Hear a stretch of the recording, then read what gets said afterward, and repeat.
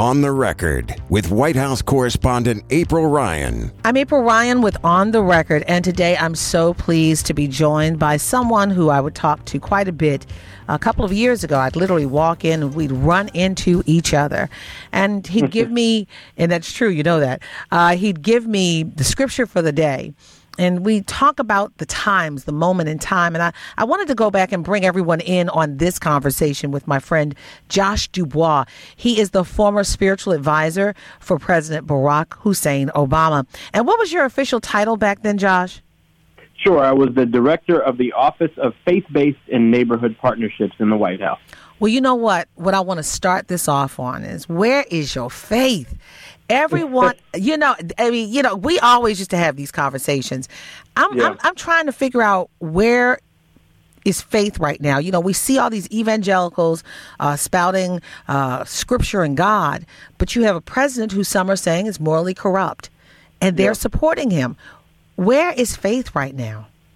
It's a great question, April, and this is a very tough time for Christianity in particular and faith in general in the United States, because I believe that, unfortunately, many faith leaders who have wrapped their arms around the worst aspects of this administration and a president whose moral shortcomings are on full display, they're compromising Christian witness. It becomes so much harder to minister and to share the gospel and to maintain credibility when these leaders have compromised that credibility so much. That said, April, I'm a student of history, as I know you are as well. A couple months ago, I was down in Atlanta with Reverend Dr. Joseph Lowry, spending some time with him, and he reminded me of the long journey we have been on as a country. We have seen tough times before.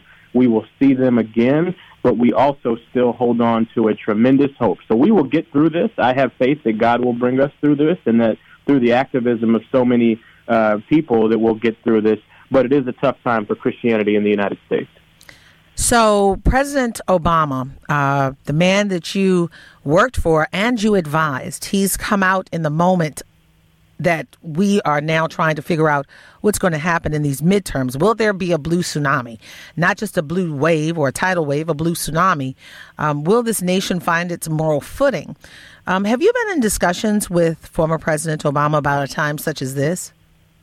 Well, listen, I've been honored to stay in contact with the former president and the team over there at the foundation and other parts of his operation, and I'm so excited that he's really helping to lead the charge to remind Americans of what our values are. You know, it seems like we've forgotten a little bit who we are and where we need to stand, and I thought the president's stirring speech the other day, the former president's stirring speech the other day, and the work that the First Lady is doing with the When We All Vote initiative. It's so important. But April, you know, it's coming from them, but it's also coming from leaders and organizations around the country. And I know you're following this closely.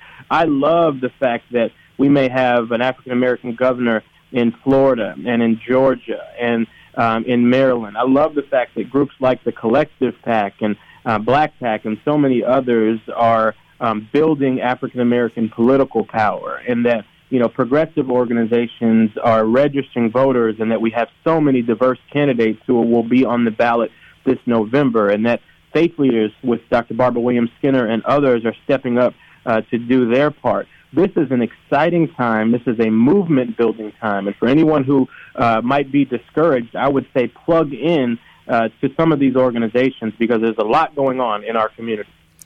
Where is this diversity on the ballot coming from? Is there a movement? What happened? What is it an outgrowth of? Yeah.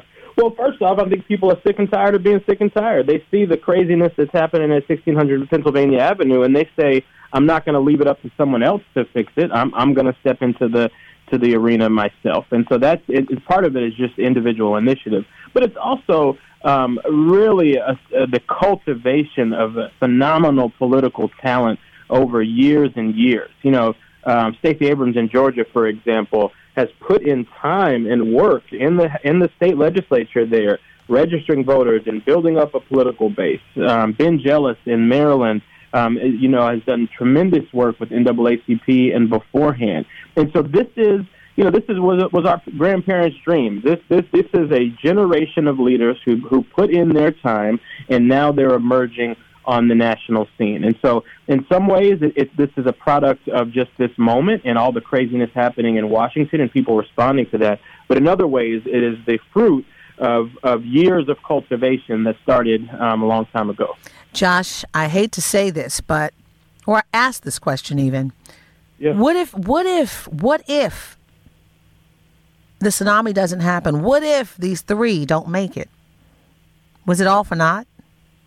Definitely wasn't all for naught. I mean, I have seen, for example, with my friends Quentin and Stephanie James and the Collective PAC, I've seen African Americans give in small dollar amounts and large more politically and be more engaged than ever before. And no matter what happens in the individual races, that doesn't go away. These are people that will be engaged in 2020 and beyond with these candidates. One, I believe they're going to be successful. I remember back in 2007 when working in Iowa and South Carolina and so forth for a senator named Barack Obama, and everybody said we were crazy. You remember the fall of 2007 when folks thought that there was no way that this man would make that happen, and yet he surprised everyone and not only won, in those early states, but won the presidency of the United States. If he can do that, I believe that Stacey can win, and Andrew can win, and Ben and others around the country can as well. If it doesn't happen, these are professionals, and these organizations are remarkably strong, and they will keep working. Color of Change and others will keep advocating into the next election cycle in 2020 and beyond. You worked with a lot of churches, particularly the black church, when you were in the Obama White House.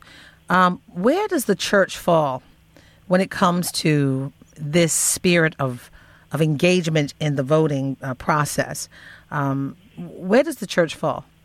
It's a great question, April, and there's a lot of exciting things happening in the black church right now. Dr. Barbara Williams Skinner and Jim Wallace and others have partnered together in a national clergy engagement campaign to get out the vote and increase voter registration. I love what Mike McBride and Reverend Mike McBride is doing with PICO, and they have a broad network of clergy that are getting out the vote. Our denominations are engaged. Progressive National Baptist Convention had their convention in Philadelphia this year in August, and they had major sessions related to the midterm elections. The AME Church and Jackie DuPont Walker and Bishop Vashti McKenzie and others have done tremendous work focusing on voter engagement. In fact, the AMEs just got together. Reverend Stephen Green and others organized a big rally and gathering in Washington, D.C. just about a week ago. And so there's a tremendous amount of work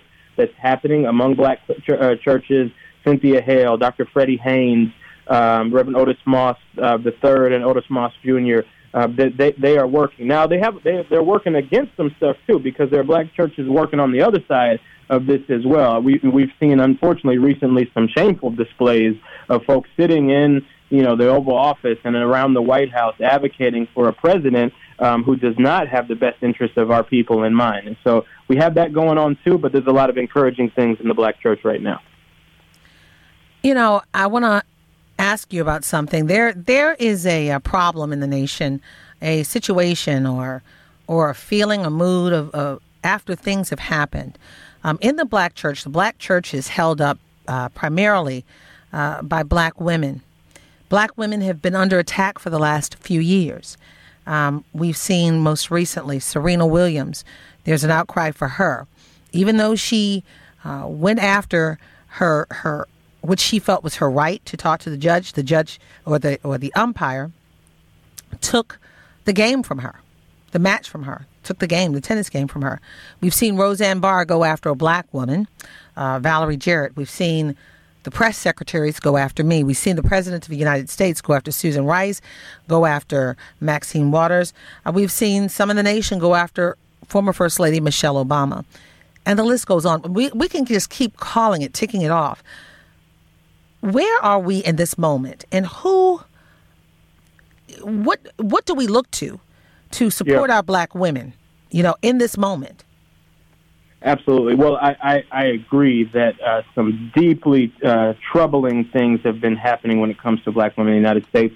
My household is, when to say Serena fans would be an understatement. Our 9-month-old, my wife dressed her up in a black tutu, and we were sitting around watching the match this past weekend, and was just absolutely devastated by the referee's decision there. And those other cases you mentioned, particularly your tremendous work holding feet to the fire in the White House, even under difficult circumstances and under attack. I agree that we are in a deeply troubling moment right now.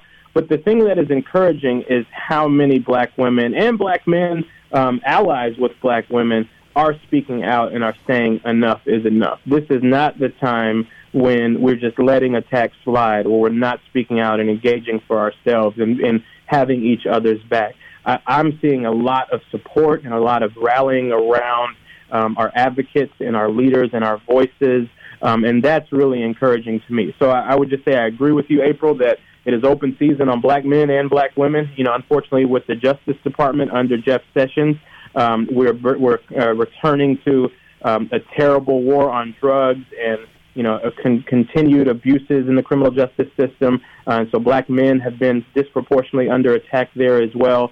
At the same time, we are having each other's backs and we're speaking out. And that, to me, is encouraging. Well, you know, we used to always have all these great conversations in the few minutes that we used to run into each other. But Joshua DuBois, I have to ask you this. So many people come up to me saying, God is doing something. He's trying to show us something. Is this this moment that we're in, which is not normal? I'm just going to say it's not normal. Is this God or is this man? And I'm putting that on you because you are a minister. Yeah. And you have advised presidents. What is this moment? Well, listen, I believe that God has given man free will. And some of these things that we're seeing are the results of the misuse of that free will. I don't think it's in God's plans, for example, for families to be separated at the border, or for African-American men and women to be harassed by law enforcement, or for, all of the abuses that we're seeing under this Trump administration. But I do believe that God is bigger than Donald Trump. And my trust and my hope is on a force far more powerful than at 1600 Pennsylvania Avenue. And so I place my faith there and in the people that are doing God's work all around the country, the advocates who have been endowed by God's Spirit to fight for the least, the last, and the lost.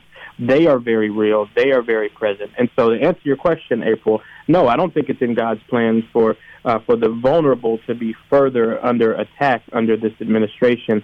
But I do know that it's in God's plans for us to stand up on behalf of those who need help most. Joshua DuBois, you know, this is so good to talk to you again. You too, my friend. I know. I miss running into you outside Jackson Place and on Pennsylvania Avenue outside the Northwest Gate. So we'll have to do that again soon. Yeah, and what people don't realize is that once you work with people, you get to know them. It's a friendly adversarial relationship. But yeah, I miss that. But so tell us what you're doing now. Sure. So I run a consulting company called Values Partnerships, and we create engagement campaigns for film studios and TV networks on issues that impact African Americans in the faith community. So we work with A&E networks and HBO and Paramount Pictures. We led marketing and publicity and outreach for films like Selma and Fences, for the remake of Roots on the History Channel, and other projects as well. We also produced some of our own projects, and so we produced a documentary on President Obama's legacy. I did this with my wife that aired on the History Channel in 2017, and we're honored that it actually won an NAACP Image Award for Best Documentary. And finally, April, it's sound kind of random, but we have launched a new market research platform called Gauge. It's at getgauge.com, and it's market research with influencers and experts. We realized that companies and organizations were making really bad decisions because they weren't talking with the right people.